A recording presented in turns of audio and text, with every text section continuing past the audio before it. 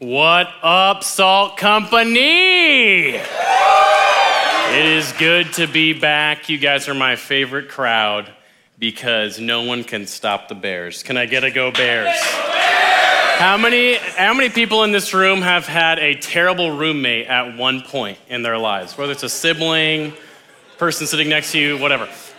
I just ran into a Salt student, I won't say his name, and he was talking about a terrible roommate that he had, but now he has a good one. And I was like, oh, dude, what are your standards for roommates? He goes, have respect for me and just don't smoke weed. I was like, I feel like you should have higher standards for roommates, but congratulations, your roommate checked that list. And it cracked me up, but it got me thinking, if I could draw it up, what would be my standards for God? What would be your standards for God? You'd be like, okay, I definitely want a God who's loving, right? I want a God who's kind, because I'm the worst.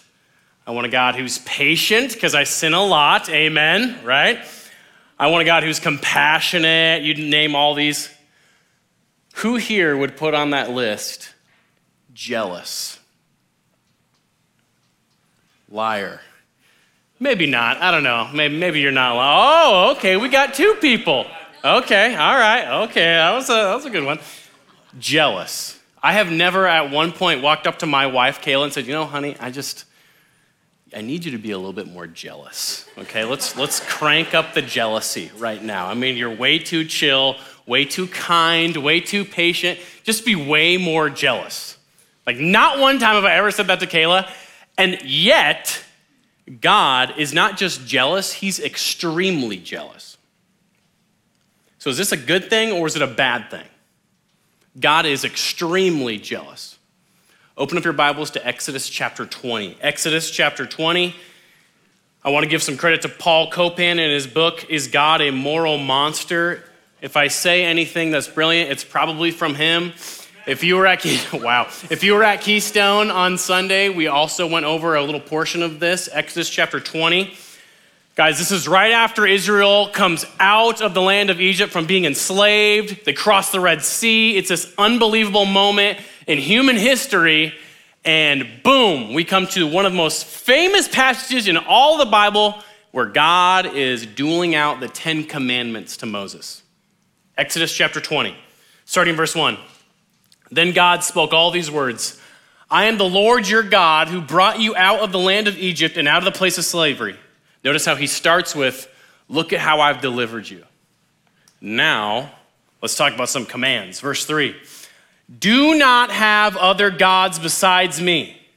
Do not make an idol for yourself, whether in the shape of anything in the heavens above or on the earth below or in the waters under the earth. Do not bow and worship to them. Do not serve them, for I, the Lord your God, am a what? Jealous God. That's the first way he wants to describe himself. In one of the most famous passages in all the Bible, for I am a what? Jealous God. I am a jealous God, bringing the consequences of the father's iniquity on the children to the third and fourth generations of those who hate me, but showing faithful love to 1,000 generations of those who love me and keep my commands. Later in Exodus, in chapter 34, verse 14, God says, you shall worship no other God, for the Lord, whose name is jealous, is a jealous God. God literally says, in and of my nature that I cannot escape, is jealousy. In fact, that's my name. I'm jealous. So God shows up to Israel, starts barking commands, and tops it off by saying, I am jealous. Don't forget that. I am jealous. Don't forget that.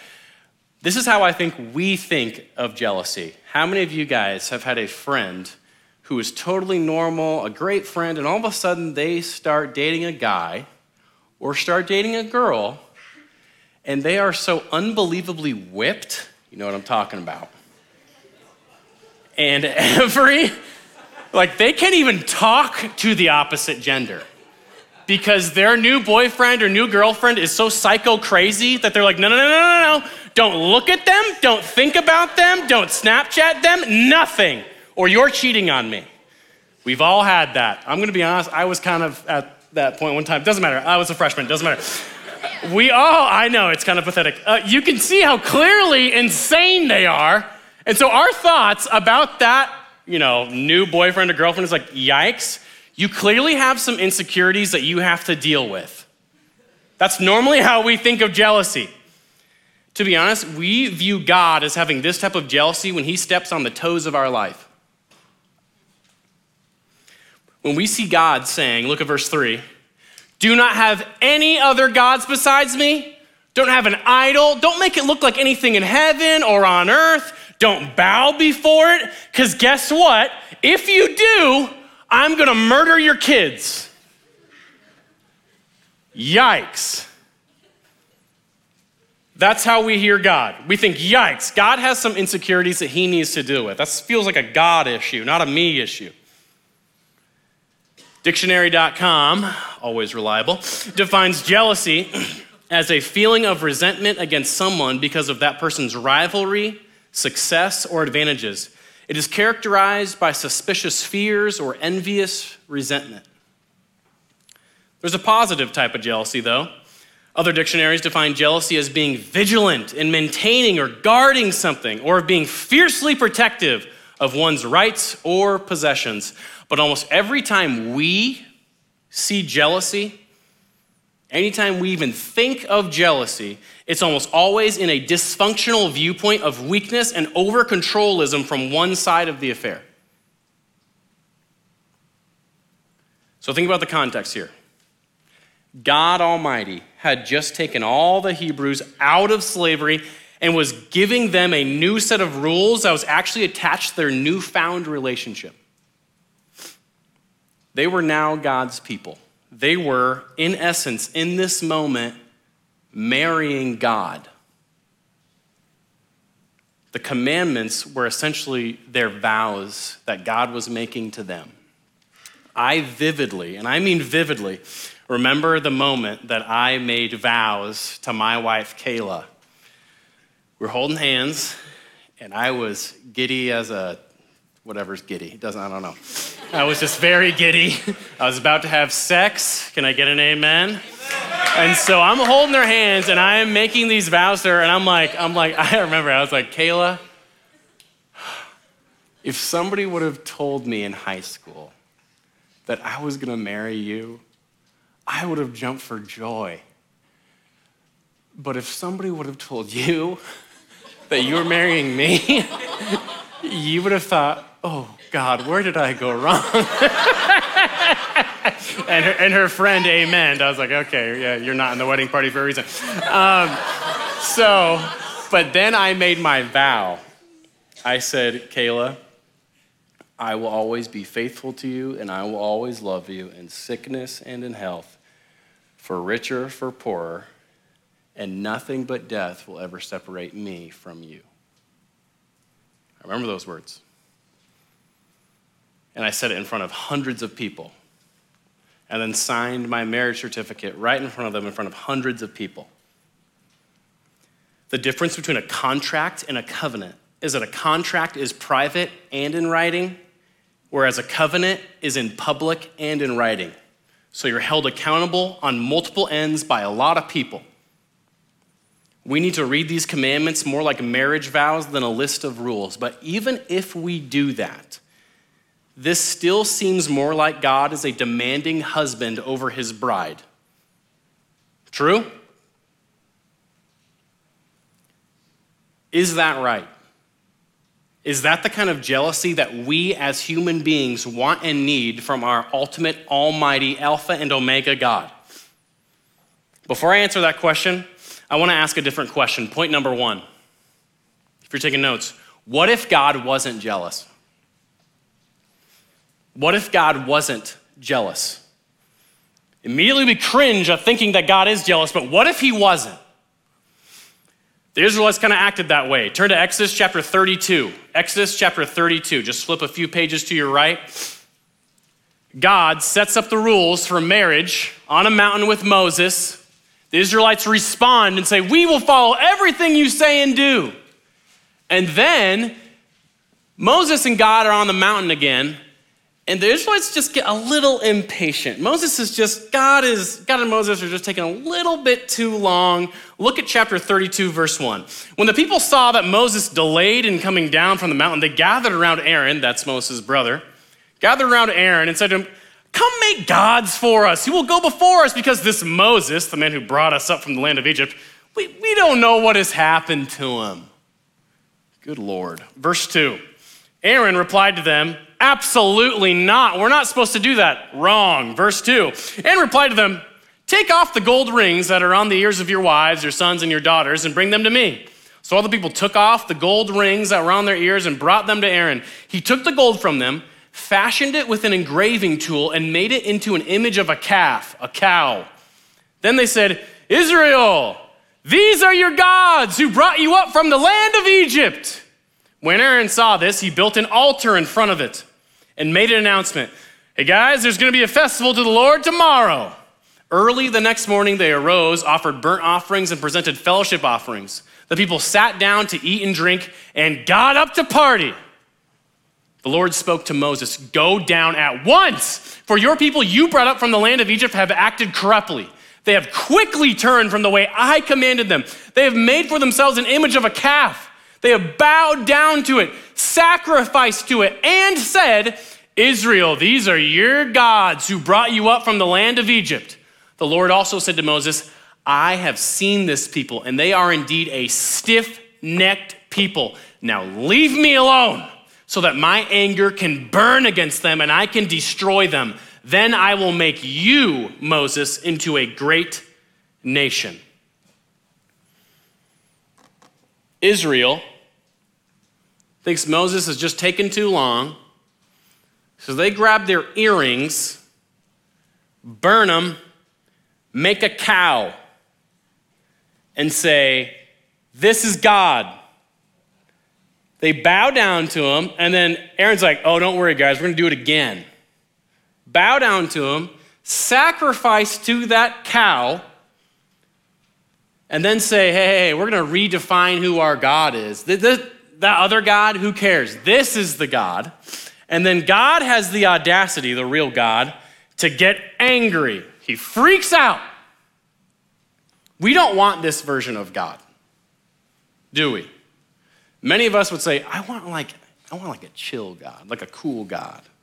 You know, that kind of doesn't really get in my way, allows me to have a ticket into heaven, but while I'm here on earth, kind of just gets out of the way a little bit. Don't we? We don't want this version of God. So let's go down that route with Israel. Let's do it. What is the inevitable end to Israel worshiping a golden farm animal? Let's think about it. Context is this. What did idol worship really look like in the Old Testament times? Paul Copan says this. He describes it this way. Idolatry in the ancient Near East involved manipulating the gods through certain rituals and sacrifices in order to get more kids, more crops, and cattle. Chanting to an idol would get people into immediate contact with the god's very essence. Worshiping an idol appealed to the sensual and indulgent side too. You guys ready for this? Rather than self-restraint in Yahweh worship, you could go and get drunk at idol feasts, as well as engage in ritual sex, gluttony, and adultery, all in the name of religion and worship. Oh, praise God. They looked at that and they said, sign me up. And they did that. They said, hey, that sounds pretty good. The end goal is, I want what I want, so I'm going to get what I get. So, you know what? If I want to worship a God of my liking, then that God will fit whatever is on my mind that day. So you guys want to know what ended up happening? In ancient times, even translated into New Testament times, in times of Jesus, people worshiped all these random gods, and it was essentially like my cup of tea that day as a man would be like, man, I want to worship the God of sex. So I'm going to go to this temple and go have sex with a prostitute, even though I'm married, have kids, all these things, and I'm going to essentially treat this woman who was made in the image of God like a toilet. And they did that all the time. So they just ignored what God said. And then it kept getting worse. If you start to devalue human life, because guess what? What I want is more important than who you are and what your needs are, guess what they would end up doing? They would end up devaluing human life to the point of slavery, putting people in slavery, which is ironically the exact place where the Israelites just came from Egypt. This is their inevitable end. Their thought was, if worshiping something different feels right in the moment, it must be what's best for me in the end. And this petty God has the nerve to get jealous and angry. So let's take it to you. You say, I really don't want this version of God. He seems kind of iffy to me. I'd rather have a chill God, a cool God who just stays out of my way. Let's go there with you. What if God wasn't jealous? What if God wasn't jealous? If God wasn't jealous, he wouldn't fight for your identity. If God wasn't jealous, he would be okay with the fact that so many people in this room look in the mirror every day and hate what they see. He would be totally fine with you looking in that mirror and not just hating what you look like, but the worst part of it, you feel the absolute pressure to go and fix what you look like, to fix who you are. You feel so unworthy and so unloved that you feel the pressure that if I'm the problem, I need to fix the problem. So you stop eating. You start a path of an eating disorder and the thought process that it will actually end up helping you. If God wasn't jealous for your identity, he would see you looking in that mirror and say, hey, maybe this will work. I don't want to step on any toes. Maybe I missed something. I thought I cleaned her up. I thought I cleaned him up. But you know what? Maybe that's my fault. Keep going. If God wasn't jealous, he wouldn't fight for your heart. He'd say, it's okay that you would go and worship porn. Stop saying you watched porn. I hate that. You didn't watch it. You worshiped it. He would be totally okay with you just giving your heart away in that moment. He would be okay in those moments where you go lock the door, you turn your volume down a little bit, you turn off Bluetooth, and so you sit in that moment, completely divulging in something where you're giving your heart away, just desperately seeking for some sort of pleasure and satisfaction. He'd be fine with that. He wouldn't push you to see that the reality of what you're doing is not quick pleasure, it's you looking for an easy fix to a deeper heart longing. You really want attention and approval from your parent, so you go looking for comfort in porn. He'd be fine with that. You really want an escape from stress, so you run to escape in porn. If God wasn't jealous for your heart, he would be fine with that. If God wasn't jealous, he wouldn't fight for your heart and joy to be found in him. Instead, he'd say, maybe that'll work. Maybe I missed something. I thought the joy that I would give him in being a new child of mine, a daughter, a son of the King of the world, I thought that would be enough pleasure. I thought I would give them enough love. Maybe I missed something. Fill up what I'm lacking. When you do that, it's like trying to get a full stomach from swallowing air. You could try. You could try all day if you'd like.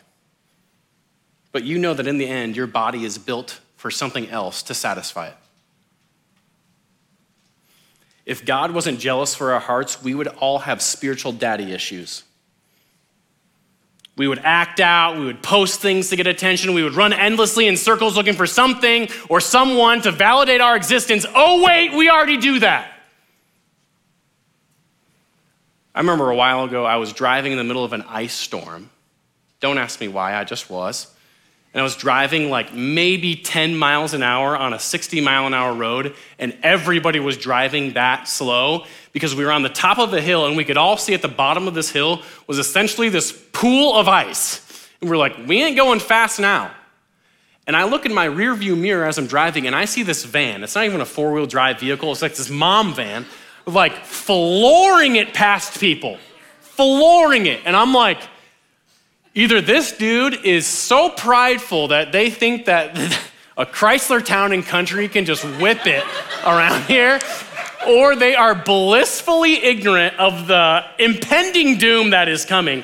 And I'm like, please slow down. And they just go boom, right past me. And I see them fishtailing like crazy, heading right towards the path that's actually the worst part. I saw the wreck coming. I saw the wreck coming. God is jealous for your eyes because he sees the car wreck of your life coming. Our hearts desire God so badly that the more we worship an idol, the icier the road of our life gets, but the faster we drive just so we can feel something because we imagine that God is withholding something from us. And a weird thing happens. The more we see God as sinfully jealous, the more we will sin to try to get his attention. We just don't know it.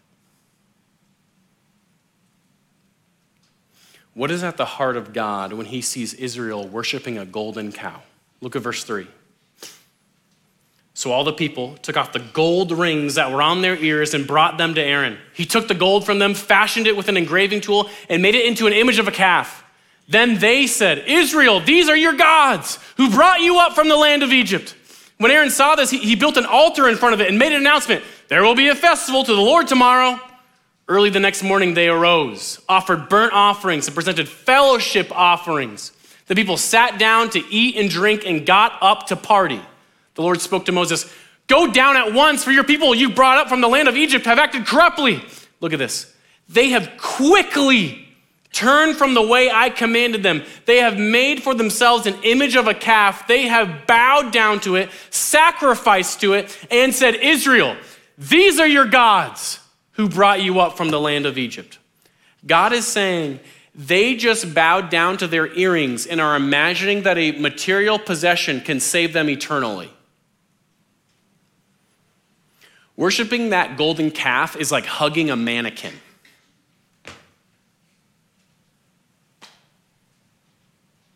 Hugging a mannequin. Imagine that.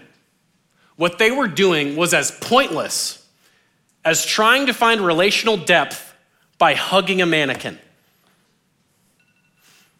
They got nothing because the illusion of getting joy didn't actually make that joy exist. God is saying, you think that what was created can give you the same eternal relief and satisfaction and joy as the Creator? I remember the last time I looked at porn. I remember it vividly. It was a long time ago. And you know what? It happened immediately afterwards. I felt an intense disconnect of disappointment in myself, intense shame in myself, zero joy, zero satisfaction, and I just had to sit in it. And you guys know exactly what I'm talking about. Because in that moment, I just imagined that Jesus wasn't enough. I had to go find something somewhere else that would satisfy this little heart longing that I had, and I felt nothing at the end. John Piper says this, whatever lures our affections away from God with deceptive attraction will come back to strip you bare and cut you in pieces. In that moment was that God, through the Holy Spirit, fighting for my heart out of a heart of jealousy. If God wasn't jealous, he would have left Israel in their hopelessness and misery. God is jealous because he sees the hopelessness of worshiping anything that isn't him. Let's define God's jealousy. Write this down. Kirk Whalum says this, The jealousy of God is his holy commitment to his honor, glory, and love. The jealousy of God is his holy commitment to his honor, his glory, and his love. And it manifests itself in the salvation of his people and the just condemnation of all who stand in opposition to him. Point number 2, and I only have 2 points. Because God is jealous, he fights. Because God is jealous, he fights. In Exodus chapter 24, right after God gives the 10 commandments, in Exodus 24, verse 3, right after he gives them, Israel looks at God in the face and says, we will obey you in all of these things. Literally says, we will do everything that the Lord has commanded. We know how that eventually ended. Exodus 32, they essentially look at those marriage vows that they just re-upped on and cheat on God. Now you're going to see the fight. God's jealousy leads to 2 fights. A fight for your soul and a fight for your marriage. We're going to start with the first one, a fight for your soul. In Exodus 32, verses 15 through 29 are essentially Moses walking down. Aaron's like, whoa, I didn't know what happened. Whoops-a-daisy. And Moses gets angry, throws the first copy of the 10 Commandments down, destroys them, looks at all of them in the eyes, and look at verse 30. Chapter 32, verse 30. It says this. Moses is talking to the people.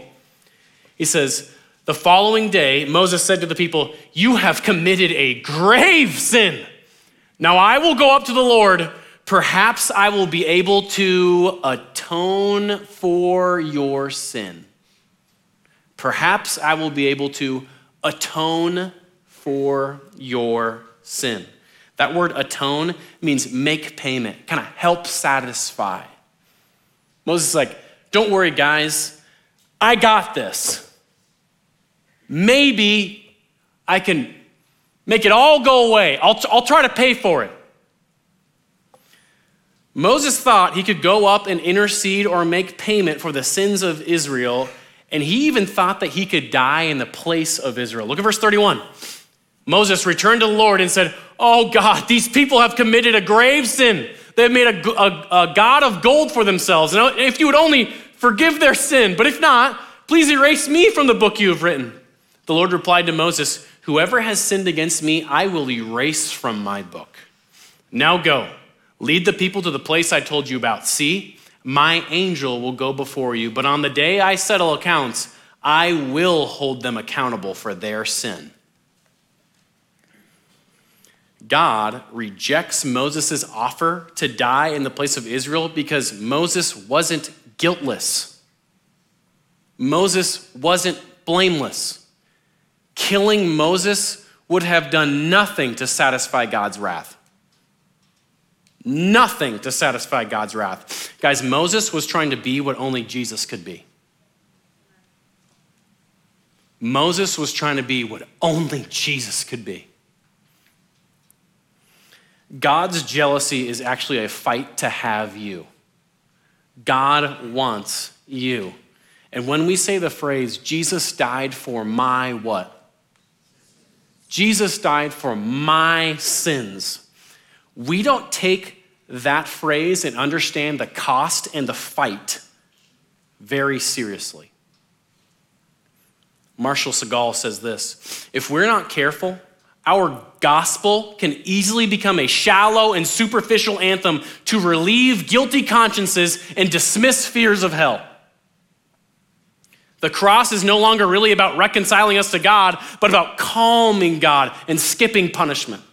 We end up clinging to a sentimental and superficial cross, not the cross of Christ. Guys, God the Father was so jealous for your soul and at the same time so zealous for his holiness that the only way to get you was to have his perfect son go up the mountain of Calvary and die for your sins and pay them in full. Moses couldn't do that. But Moses was paving the way for us to see that one day the perfect lamb would be enough. And John the Baptist yelled, saying, "Behold, the Lamb of God who takes away the sins of the world, the one who could truly atone." God's jealousy is dangerous, but Jesus paid the full price of his jealousy. In the end, God's jealousy fights for your very soul. God fights for two things. He fights for your soul, and the second fight is a fight for your marriage. Your marriage. Look at chapter 32, verse 10. God talking to Moses, he says, "Now leave me alone so that my anger can burn against them and I can destroy them. Then I will make you into a great nation," Moses. You notice that? He was essentially saying, hey, we're going to repeat the whole Noah narrative. You know, I wiped out the entire world and just left one family. We're going to wipe out all of Israel and just leave you right there, Moses. Don't you worry about it. We're going to hit the restart button. Verse 11. But Moses sought the favor of the Lord his God. "Lord, why does your anger burn against your people you brought out of the land of Egypt with great power and a strong hand? Why should the Egyptians say, 'He brought them out with an evil intent to kill them on the mountains and eliminate them from the face of the earth'? Turn from your fierce anger and relent concerning this disaster planned for your people." Here's why. He remembered a previous marriage vow that God had made. Look at verse 13. "Remember your servants Abraham, Isaac, and Israel. You swore to them by yourself." That's key. God knew at that moment that Israel was going to inevitably screw this up. So God said, I'm going to make a vow that I know that I personally have to keep in and of myself. How gracious and how patient is our great God, amen? He saw from ancient past that he wasn't going to actually sit back and depend on humans to make this happen. He was going to depend on his own nature, which came in the body of Jesus Christ. Look at verse 13. "You swore to them by yourself and declared, 'I will make your offspring as numerous as the stars of the sky and will give your offspring all this land that I have promised, and they will inherit it forever.' So the Lord relented concerning the disaster he had said he would bring on his people." Guys, are you ready to feel bad for me for a second? Okay. All right. Bring your compassion hats on. My very first girlfriend, I dated for 2 years. And at the end of our 2 years, I found out she had been cheating on me with my best friend. Sorry. Thank you for saying sorry. That hurt. Do you think I was jealous when I found that out? Remember, you guys are being compassionate. Do you think I was jealous when that happened? I was hurt. Now I want you guys to imagine how I would be feeling if tonight, right after I get done preaching the word, I come home to my wife, Kayla, of 6 years in the bed with another man.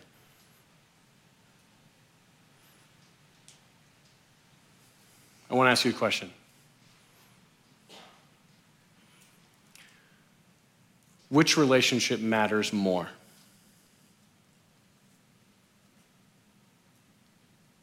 Which jealousy would hurt the deepest? You know it's with Kayla. Jealousy has a different shade when a covenant is in place. Israel's idolatry, by worshiping another god, by giving their heart to another god, was like a husband finding his wife in bed with another man on their honeymoon. If you're viewing God as more of a boyfriend, it makes sense that you would see him as petty. But the relationship he desires is a covenant-keeping marriage. It matters more. Because in this story, God is vulnerable. Do you see that? Paul Copan says this. He says, jealousy implies vulnerability and the capacity to experience pain, not the pettiness of a power-hungry deity obsessed with dominating people. I'm going to say that again. That floored me. Jealousy implies vulnerability and the capacity to experience pain, not the pettiness of a power-hungry deity obsessed with dominating people. The other day I saw a TikTok. Yeah, I'm cool, I know. I saw a TikTok. It was actually an Instagram reel, I'll be totally honest, but I think it was a TikTok, but they just put it to Instagram, doesn't matter. I don't waste my life on TikTok, by the way, so Uno reverse card on all of you. This thing on social media just cracked me up. It was this girl going through her boyfriend's phone to see if he was cheating on her, but then she saw pictures of her cheating on him on his phone, and it was like the little sound, it was like, the woman was too stunned to speak. And I was dying. I just thought it was so funny, because clearly it's like, hey, I'm doing this thing out of concern for me, but okay, no, you weren't really that committed in the first place. You had a side piece, you had a plan B already there. Here's the thing, guys, God has no plan B for your relationship. That vulnerability, that pain is real, and he fights for you. If you've placed your faith in the life, death, and resurrection of Jesus Christ, God fights for your marriage because he has no plan B for your relationship. So what do we do with the jealousy of God? Got all that information? Guys, we are not, if you're a Christian in this room, don't ever be the Christian that hears only and doesn't do anything with the information that you hear about our holy God, amen? When you hear a truth, you then go and do something. So I want you guys on the count of three to say, so what? 1, 2, 3. So what? So what? What do we do with God's character? Because this is actually beautiful. Are you seeing that? God's jealousy is beautiful. I'd say a couple things. We can't fit God into a box that makes him more appealing to us in any given moment. Who he is who he is. We have no say in that. But God always works within paradox. The same Jesus who flipped over tables is also called the Good Shepherd. The lion is also called the lamb. The seemingly scary parts of God's character have an ultimate end that is good that maybe you don't see at first glance. I'd say this is kind of the takeaway. Don't discount God's character, wrestle with it. Don't discount it and see it as bad. Wrestle with it. Those who wrestle with the truth are the ones that are most passionate about God and captivated by Christ. If you're looking for a book to read, I read this book every year for the past 8 years. It's the book that has captured my heart, and I can't put it down. It's called Knowing God by J.I. Packer. He's dead, which means he lived a great life. You can count on it. He's not going to screw it up in the end. Knowing God by J.I. Packer. What do we do with the jealousy of God? Here's the thing. It all goes back to faith in God. This is a massive poker set. This is Callie Owensby, so if you're judging me, go ahead and judge her, okay? Callie, I know, massive gambler, that woman, you know. She looks nice, but she's got a problem. No, just kidding, that's a terrible joke. So what do we do with God's jealousy? I think it all comes back to faith. Have you guys ever kind of sat back and thought like, okay, churches and the Bible says you need to place your faith in God, walk in faith. What does that mean? Tangibly. Have you ever tried to explain having faith? Place your faith in Jesus. Okay? It seems obscure. So this is always what I say. It's like poker chips. Imagine that all these poker chips represent your faith, which is all of your trust, all of your belief, every little piece of who you are and your worship. This is every bit of it. Christian in the room, at one point, you looked at the cross and the empty tomb and said, Jesus, I want to place all of my faith in you. You took every single poker chip of your life and your faith and you went, I'm all in. You threw it in there. But you know this. There have been so many moments in your life where you looked at what you laid on the table with Jesus and said, okay, this was yours, Jesus, but I'm just going to take just 3 small ones out. I'm going to place them over here. Hope that's cool. And then all of a sudden, you start to have huge sin struggles, like porn, eating disorder, passivity, laziness. Maybe you just have a struggle, like mental illness of some sort. Maybe you struggled with abuse, and all these little struggles are starting to seep into your walk with God, and all of a sudden you start to notice yourself worshiping something else. That is a result of you holding back faith and worship in God. You're kind of in, but you're not all in. The Israelites did worship God, I think, but they also worshiped a cow.